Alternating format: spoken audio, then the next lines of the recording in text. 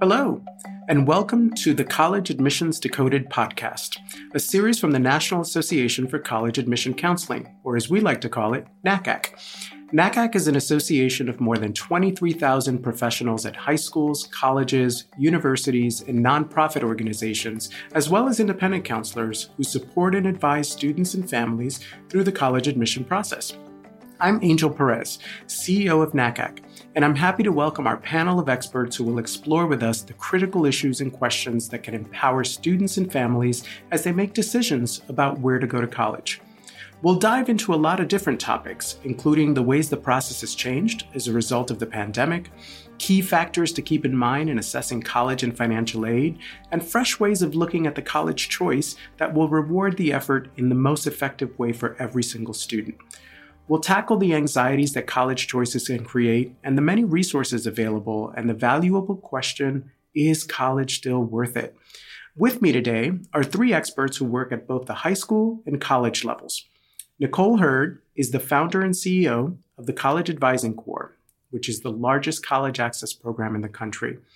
Jeff Selingo is the best-selling author of 3 books about college and college admissions, including his latest book, Who Gets In and Why?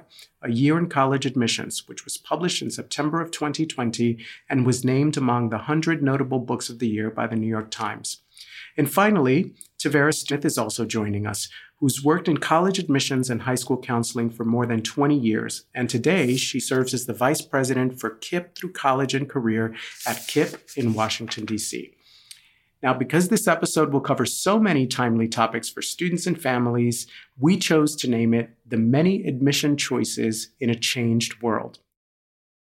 So I wanted to get us started by actually acknowledging the tremendous anxiety that students and families felt this year.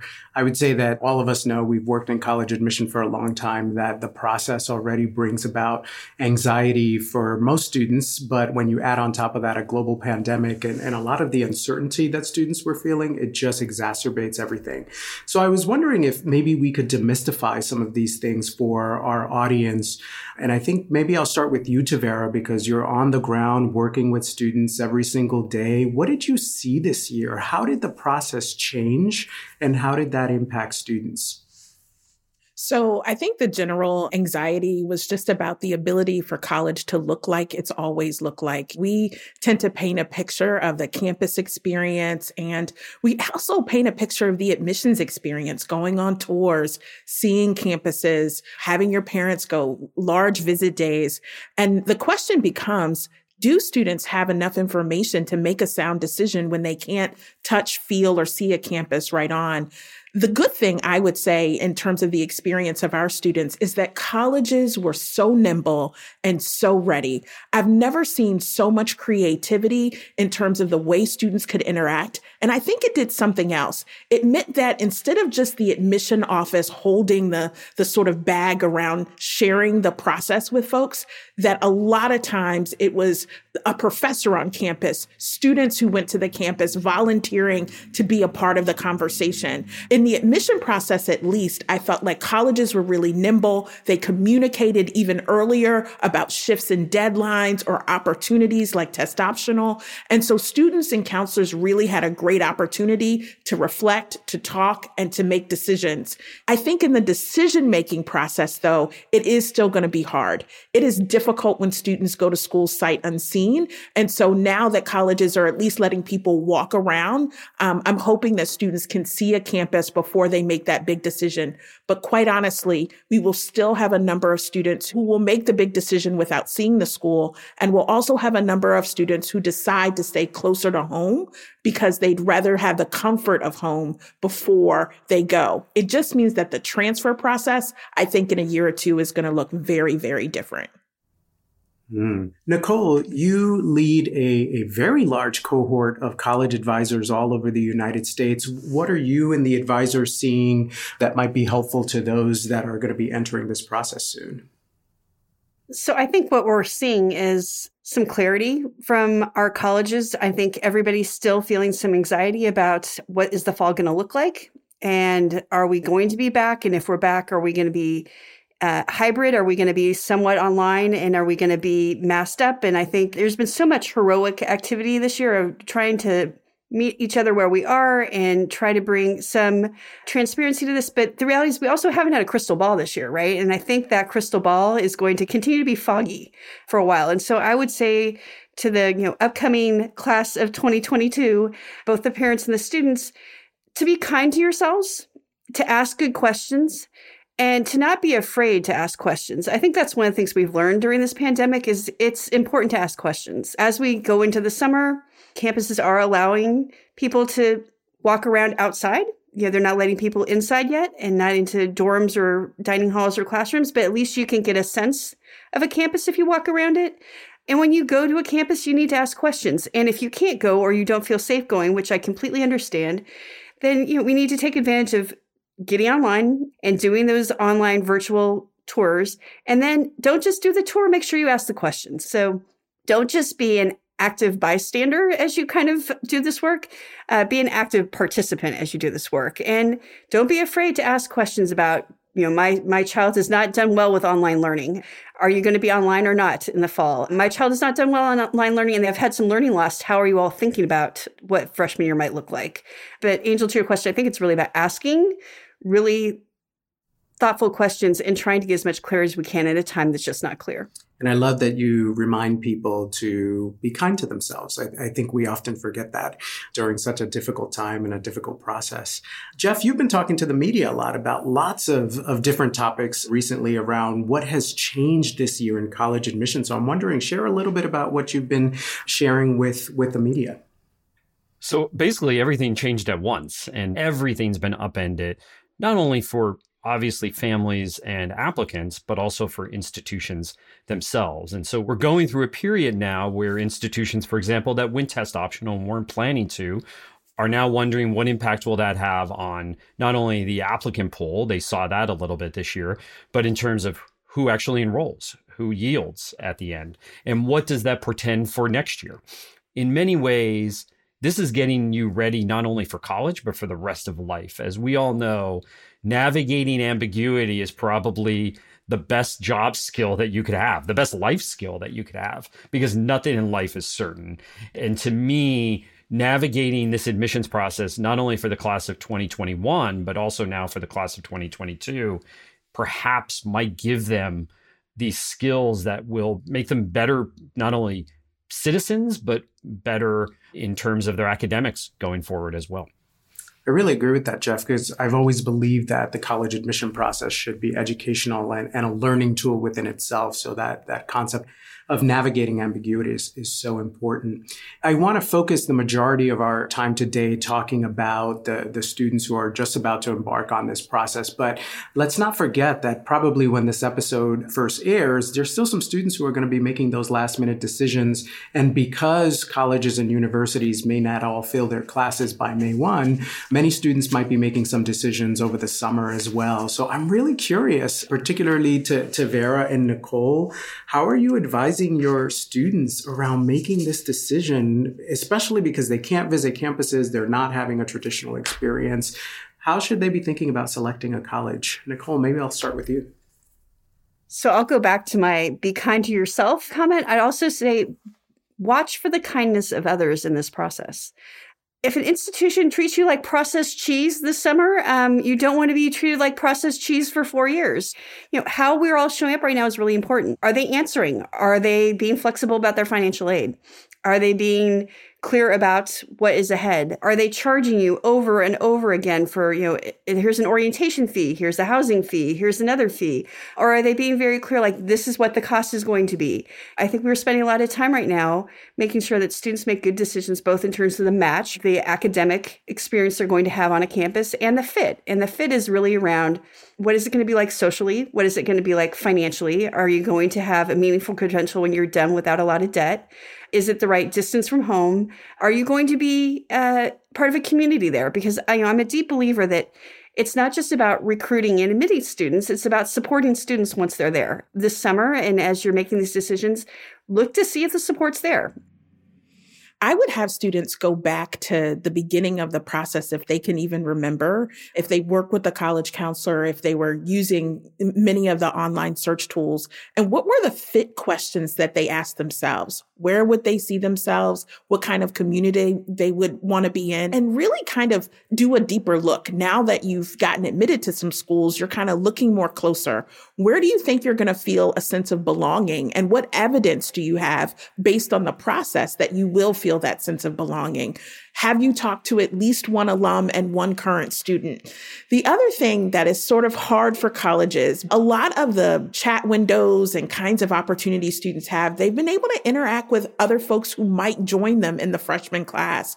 Have you found that these people are your community, or do they feel like, whoa, these folks are so different from me? I think students need to judge, like, do I feel comfortable in this space? We've kind of got to judge the school a little bit on how nimble they've been in the admission process through these virtual channels, because that might be how you're experiencing college in the first semester. The last point I have is about financial aid. We have experienced students who've had upfront financial aid offers. They've been so clear. They have their award letters. They have all the information we need.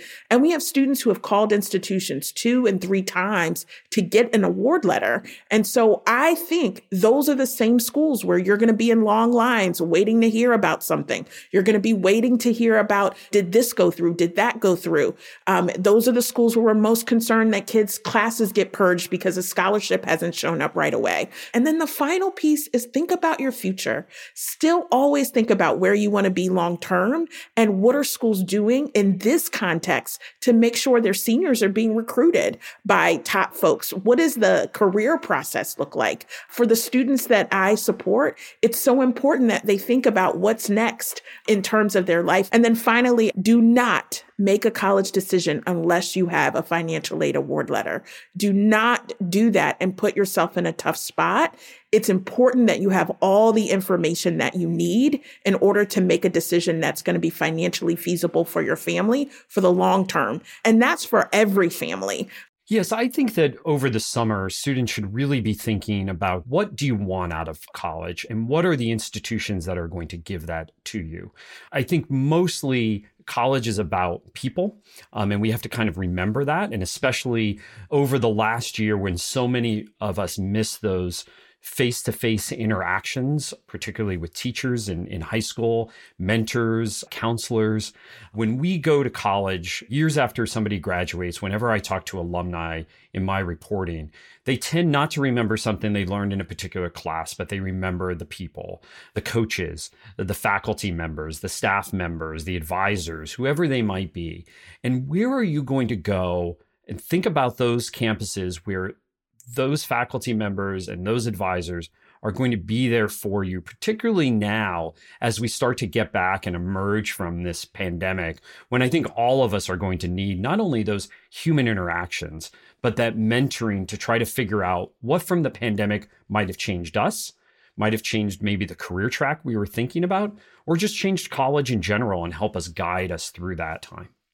I really like that you mentioned the people, because as I think back up on my college experience, and that was a long time ago, but honestly, what I remember most is not the content of the coursework. It was really the people, the faculty, the relationships, and the fact that some of my best friends in life right now are people that I went to college with. So really doing that research around people and relationship development is important as well. I want to pivot a little bit to talk about the students that are starting and families who are starting this process now. But before we actually do that, I actually thought, let's talk big picture, because I will admit one of the narratives that is alarming to me that I am slowly starting to see, particularly here in the United States, is this narrative about whether college is worth it. And a lot of people are now starting to ask themselves, is it worth it? It's so expensive. It's complicated. Could I live a good life without it? And so I'm just really curious what you all obviously dedicate your life to the pursuit of college access. What do you say to your families who ask you, is college worth it? I might start with you, Nicole. It is still the best investment we can make in ourselves, is the bottom line, right? I think, especially in this country, we tend to be okay when we think about debt for a house, we think about a mortgage, we think about debt for a car. But the reality of your education, if you do it well, is going to be much more valuable than a house or a car. It's the one thing that can never be taken from you. And so, I think it's really about getting clear about what a good value education looks like. One of the beautiful things about education in this country is its diversity, right? We have community colleges, we have four-year schools, we have big schools, we have small schools, we have historically Black colleges, we have minority serving institutions, we have women's colleges. We have this just incredible diversity. In some ways, I think people get lost because when they think college, they only think of one of those things maybe. And they also sometimes think about what we see in the media, which is this student debt crisis. And I'm not saying that we don't have a student debt crisis, but if you look at where that debt is held, it's really held in most of it in one sector, which is in the for-profit sector. I would say to people, let's be clear. And, it's about looking at a school where you will have a meaningful credential, whether that's a 2-year credential or a 4-year credential that has value in the market when you're done, where you will not have too much debt that will propel you forward. Because the reality is, if you look at the decline we had in 2008, if you look at what's happened in the pandemic, the people that fare best in terms of stability are the people with a college degree. And if you look at what this global economy is doing, especially coming out of this pandemic, most jobs are going to require some kind of post-secondary education. So it's really about not getting scared by what we see on the TV set or what we see in the media, but taking a deep breath and say, what is my dream and where can I be financially sustainable? As we all know, the best thing about education is not just what it does for you, it's what it does for your family, and not just in the job situation. As we know, healthcare access goes up with a college education, voting participation goes up with a college education, but they need to make choices where they have a meaningful degree and they don't have too much debt. The thing I think is not worth it is going to a college that's not going to support you in staying there, is not going to support you in getting to graduation, and is going to put you deep in debt. And I think of all the conversations that we're having about college right now and higher education in the United States, and particularly about the debt, but the group of students that I worry about the most are those students who have started college and didn't finish. Because one thing that we know in this country is that a college degree, whether it's a 2-year degree or a 4-year degree, is a ticket to so many jobs. It's the minimum ticket to ride for so many jobs. And so if you go to college and do not get that degree, and even if you earn some credits, there are very few jobs that say, no college degree required, but, we'd like some credits, right? In some ways, I think behind high school graduates, because maybe they've already been in the job market, and most important, they don't have any debt. So to me, college is no doubt about it. It's worth it. But make sure that whatever you're going to do and working with your mentors and working with your counselors and others, that you're going to a place that's going to support your travel through that institution and get you to graduation with reasonable debt. We dial down every day that college is worth it as an experience. I think what we've also realized is that the timing of college doesn't have to be immediately after high school. I think it's important that students are realistic with themselves and their families about whether or not this has to be a ladder approach. You do this, then you do this, then you do this, versus thinking about it as a lattice approach. So many colleges are embracing those who are a little bit older going through the process. So what we advise students is think about your passion, think about your purpose, and make a plan. And so if it means that you say for most of our students, 75 to 80%, it will be directly going to a 4-year or 2-year institution. And we applaud that because when we think about students who come from underserved communities or low-income backgrounds, the reality is changing the financial trajectory of your family is most likely if you have a degree. However, for students who say, I'm not sure I'm ready, we say pause, do a certification program, have some work experience so that you can better direct your plan toward college. What we found as a result is that students who take that pause are more excited and more ready for college when the time comes. And in particular, some of our students who've chosen the military, I get so excited because they call me back and they're like, I'm taking classes now. And so I think what we've done in education is say you have to do it first, second, or third. What I love is that we have young people now who are starting to say, that is a part of my plan, just not initially. And when you make it a part of a larger plan for your life, there is always return on an investment when you've done that research and you've really been heart first and then head along with what the next steps are. So I want to turn our attention now to those families and students who are just starting this process, right? Maybe they're juniors in high school who are just beginning to think about this. I wonder if we could just do kind of a round robin and each one of you give one piece of advice. How would you advise them to start thinking about this process? Jeff, why don't we start with you this time? Somebody said earlier, the diversity of our colleges and universities. The one thing that we have to remember is there are thousands of colleges and universities out there. So even if you say, well, okay, how about the four-year colleges and universities? Maybe somebody has actually heard of or something like that, right? We're still talking 12, 13, 1,400 schools. What frustrates me is that we tend to talk about 12, 15, 20 schools. And so for most Americans who are entering this process for the first time, they think that's all that's out there. They think there may be, 20, 25 schools. And one of the things that we have to realize is that start the process by focusing less on the names and much more on your goals, what you want out of this process, and the types of institutions that you might be better fit for.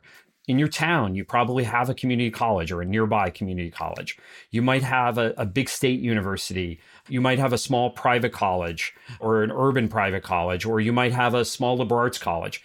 If you can get to one of those places near your hometown, just go to see what that's like. Don't worry about the name at the front.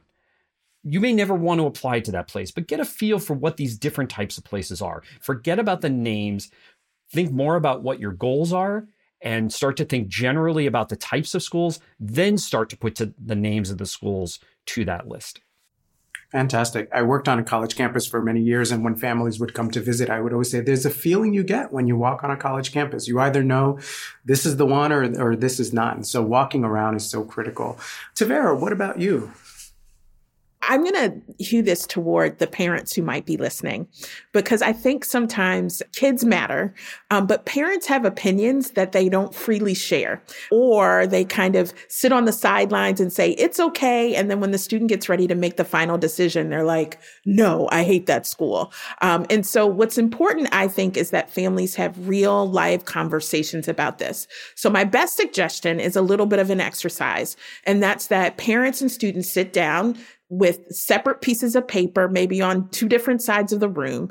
And kids write, what are the 7 things that are most important to you when you think about a school? And parents do the same. And then they kind of do a little hierarchy, and then they share those lists. The reason why this exercise is so important as students go into the process is that we get a sense of what student is looking for versus what mom and dad are looking for. It amazes me sometimes when students are like, I want a sense of adventure. I want a place where I can explore. And parents are like, I want security and safety. How does that translate as they're starting to look through the process and thinking about what they're going to do? So I want to make sure everybody there is on the right road. The other thing is not all families are structured the same. So not every student is coming home to mom and dad. There might be grandma, grandpa, and other lifelines. If there's someone who supports you in the process, or who will, your mentor, who is your lifeline, do the same activity with them. Who are the influencers in your life? I've realized when I've been working with some of our students, the biggest influencer might be their big brother and big sister. And so I'll say, what does your big sister think about what's next for you, since she's always been your support? And those kinds of open conversations make a difference.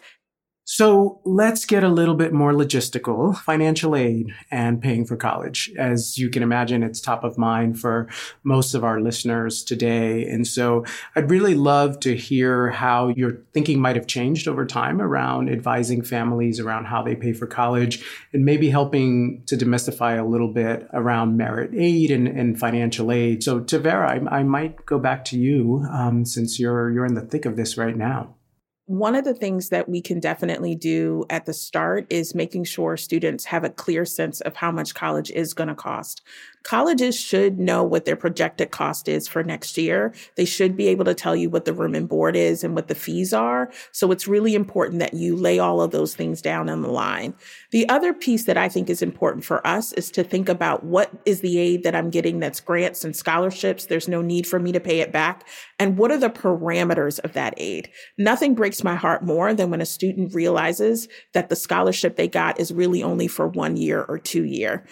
The other big question that students have to ask, particularly those who have been very active in seeking outside scholarships, is how that college is going to treat those scholarships. At some schools, if you get a scholarship from somewhere else, they take away the aid that they were going to give you. Are you going to a school that first is going to say, well, then let's lessen your loans. Let's lessen what your parents have to pay. Let's not take away from the scholarships we were going to give you. It breaks my heart when students have done all of that work and then they find themselves in a place where it hasn't helped at all in terms of certain schools.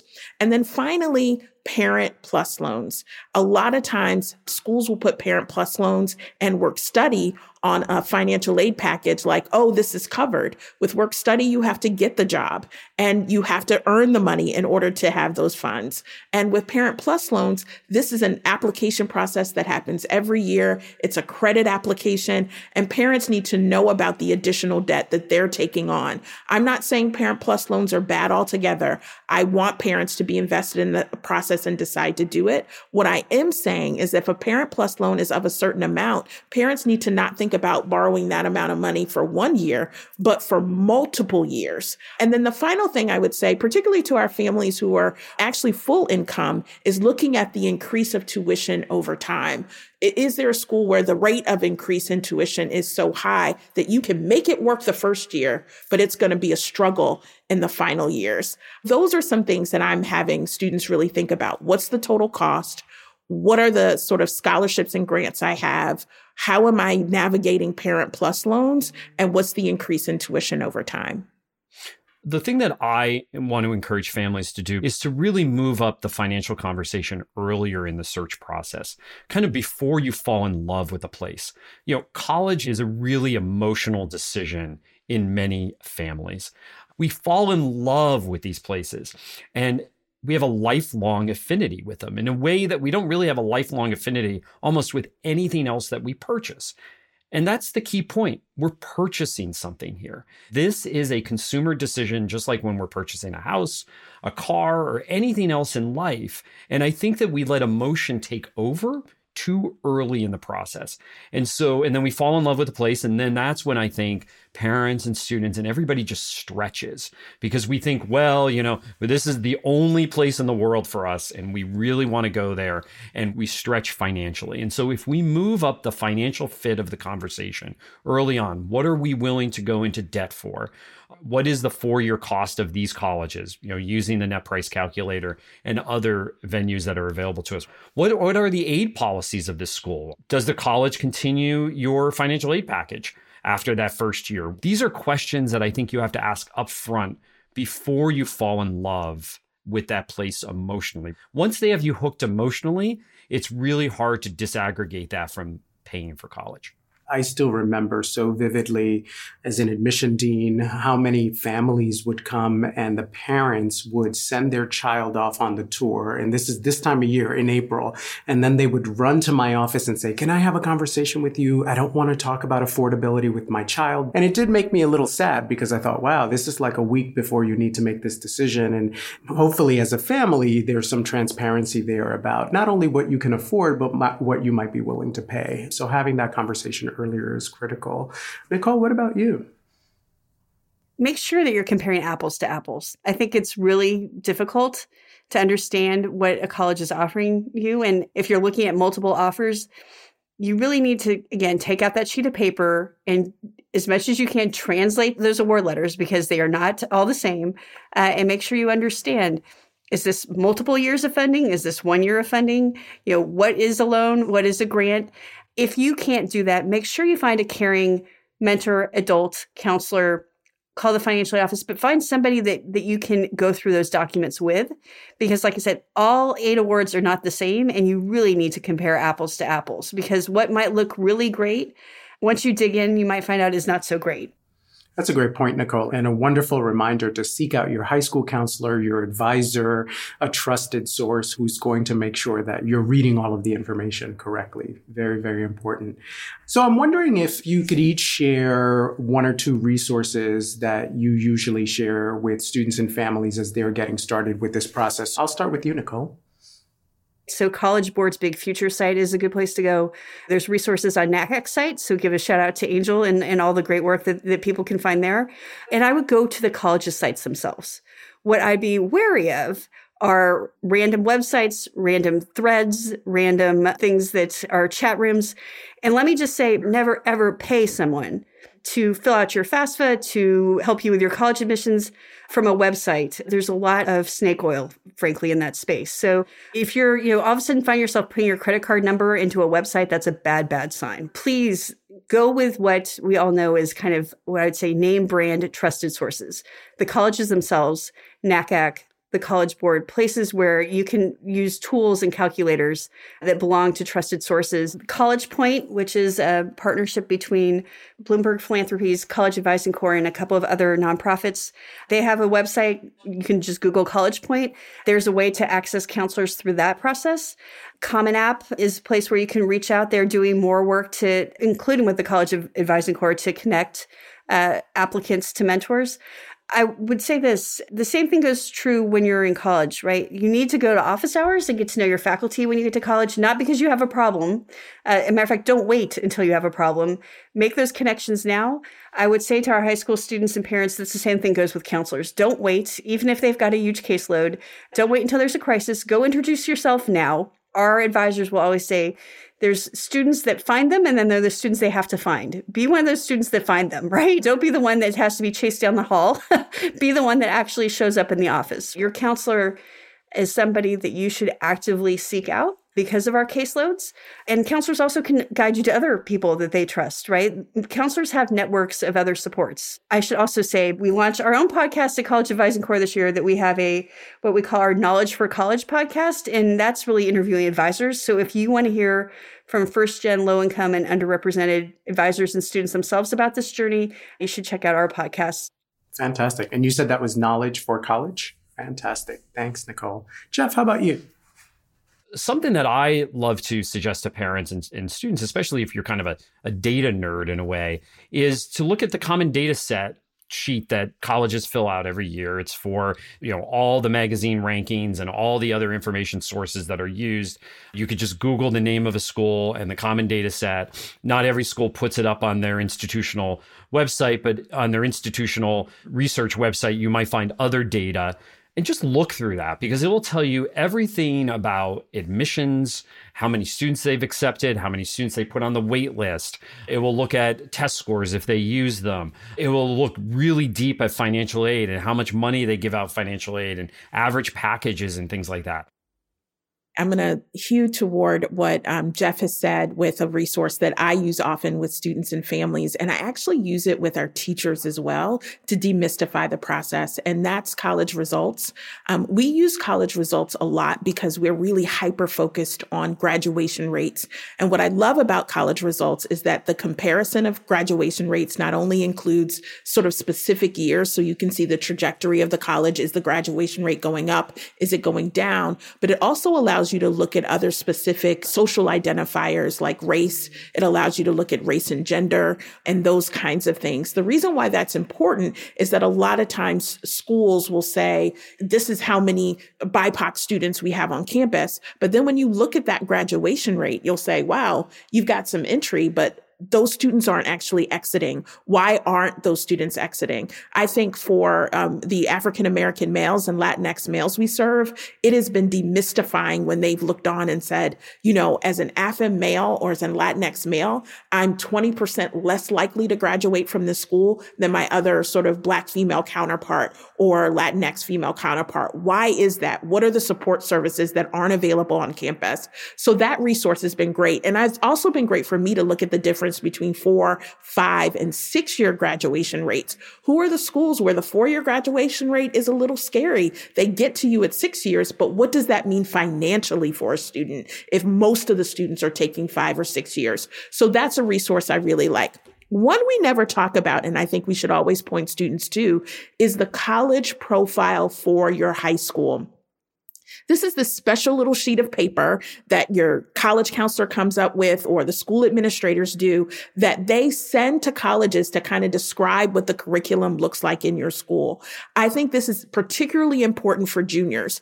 It usually shows like, what is your high school describing as their top courses? How many APs do they list? How many IB courses do they list? It also usually lists the colleges that students have most recently gone to. If you're a student who's looking at schools that students at your school have not typically gone to, I'm looking at really specific programs that my counselor may not know about, and we're going to learn and be educated together. So what does your school say about itself? Because as an admissions person in my years, I would go back to the profile and say, okay, where does the student fit in the class if I'm looking at competitiveness and those kinds of things? And while sometimes they may not have the newest version of the profile for your specific class, they will have last year's. What did they share as a profile? So I would look at that. Fantastic. Thank you, Tavera. With the couple of minutes we have left, I actually want to end on a more personal note. So I guess I would love to end by each of you going around and telling us, why did you choose to do this work? And more importantly, why do you stay? And I see Nicole smiling, so I'll start with her. I'm the product of two first-generation college graduates. I think about my parents all the time, especially as they get older. And, my mother went off to college from humble background, and she wanted to be an engineer. She actually was started as an engineer. She didn't finish as an engineer because women in the late 60s weren't engineers. And I've watched her kind of navigate that dream deferred her whole life. And then my father is a first-generation college grad. He's also a first-generation American, first in his side of the family to be born here. And, if it wasn't for a mentor who said, Larry, you can do this, and who literally drove him down to college and left him on the steps, he wouldn't have gone to college himself. And so I think about back to why I do this. It's the advising, right? My mom had some dreams deferred because she didn't get the advising, and she was in a space where she was kind of trying to shatter ceilings and it didn't quite happen. And my father literally had his whole life changed because a caring mentor decided to take him to a campus. And so it's my job now to pay that forward. And so I'm very aware that I'm shattering ceilings that my mom didn't get to shatter because I'm standing on her shoulders. And I am lifting up my father's experience and making sure that I can be that person. I might not be driving people to the steps the way that mentor did for my dad, but I can drive as many as I can through advisors and through the internet right now and through Zoom calls, et cetera, to make sure that they actually achieve their potential as well.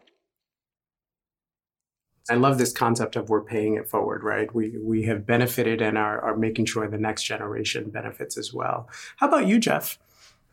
In some ways, a similar story. My mother didn't go to college. My father wanted to be a musician, and his parents thought he needed a real job. So they said, you have to become a school teacher if you're going to become a musician. And so he became a high school music teacher and still thankfully was able to pursue his dream of being a musician on the side while teaching his entire life. But I think about all I know about higher education today and admissions after doing this for 20 years. And I think, but why should I only have that information? Or why should only all of us on this podcast have this information? This information should be widely available to everybody. And I think about my high school and how little information we had. We had really dedicated teachers and counselors, but we just didn't have this wider view that all of us are very lucky and privileged to have today. And that's really what has made me remain in covering higher education, because not only do I think it's important to civic life, to our own financial health, and to our actual physical health, but that I want people to have all the information to make the best decisions that they can make for their life, because I didn't have that when I was 18, and I wish I did. Thank you, Jeff. And Tavera, you have dedicated your whole career to this work. So why do you stay? When I think about the process as a Black woman, as an African-American woman, the access to education certainly wasn't there because of the racial divide in this country and systemic racism. So I remember my grandmother telling stories about how all she ever wanted to do was learn how to play the fiddle and go to college. And neither of those were things that she was allowed to do because she was a woman. And she made sure that every opportunity I had that I could go. And then I remember my mom, who never completed school, saying she wanted to go to school in California, but, her parents weren't for that. And so here are two women who were extraordinary, but weren't able to achieve because of either societal norms or the fact that people weren't allowing them to take risk. And so in this process, the reason why I love this time of year is because we're really opening the funnel up for students to dream big. And there is nothing more exciting than sort of pouring into students the possibilities that could be available to them that they've not even thought about. And I think college does that. I also think college is a unique place. So I think I do it for the history and for my ancestors and for folks who didn't have the opportunity, but I also do it for the bright horizons that are ahead. And if we don't expose students to this kind of important experience, then we are shutting out the possibilities for our nation and our world. And so college is still the most unique place to get to know yourself and get to know others and network for your future and for us all to see the change that's possible in the world. Well, I think that is the perfect place to end. I want to thank all of my guests today for joining us, for the wonderful advice that they have imparted on the families that are either making the decision right now about where they're going to college or embarking on this process. And thank you for inspiring us with your stories as well. Thanks for being here. College Admissions Decoded is a podcast from NACAC, the National Association for College Admission Counseling. It's produced by Lantigua Williams and Company, and this episode was recorded by Ears Next and mixed by Kojin Toshiro. If you'd like to learn more about NACAC's guest, our organization, and the college admissions process, visit us on the web at www.nacacnet.org. Listen to your podcast. Your feedback will help us shape the next show.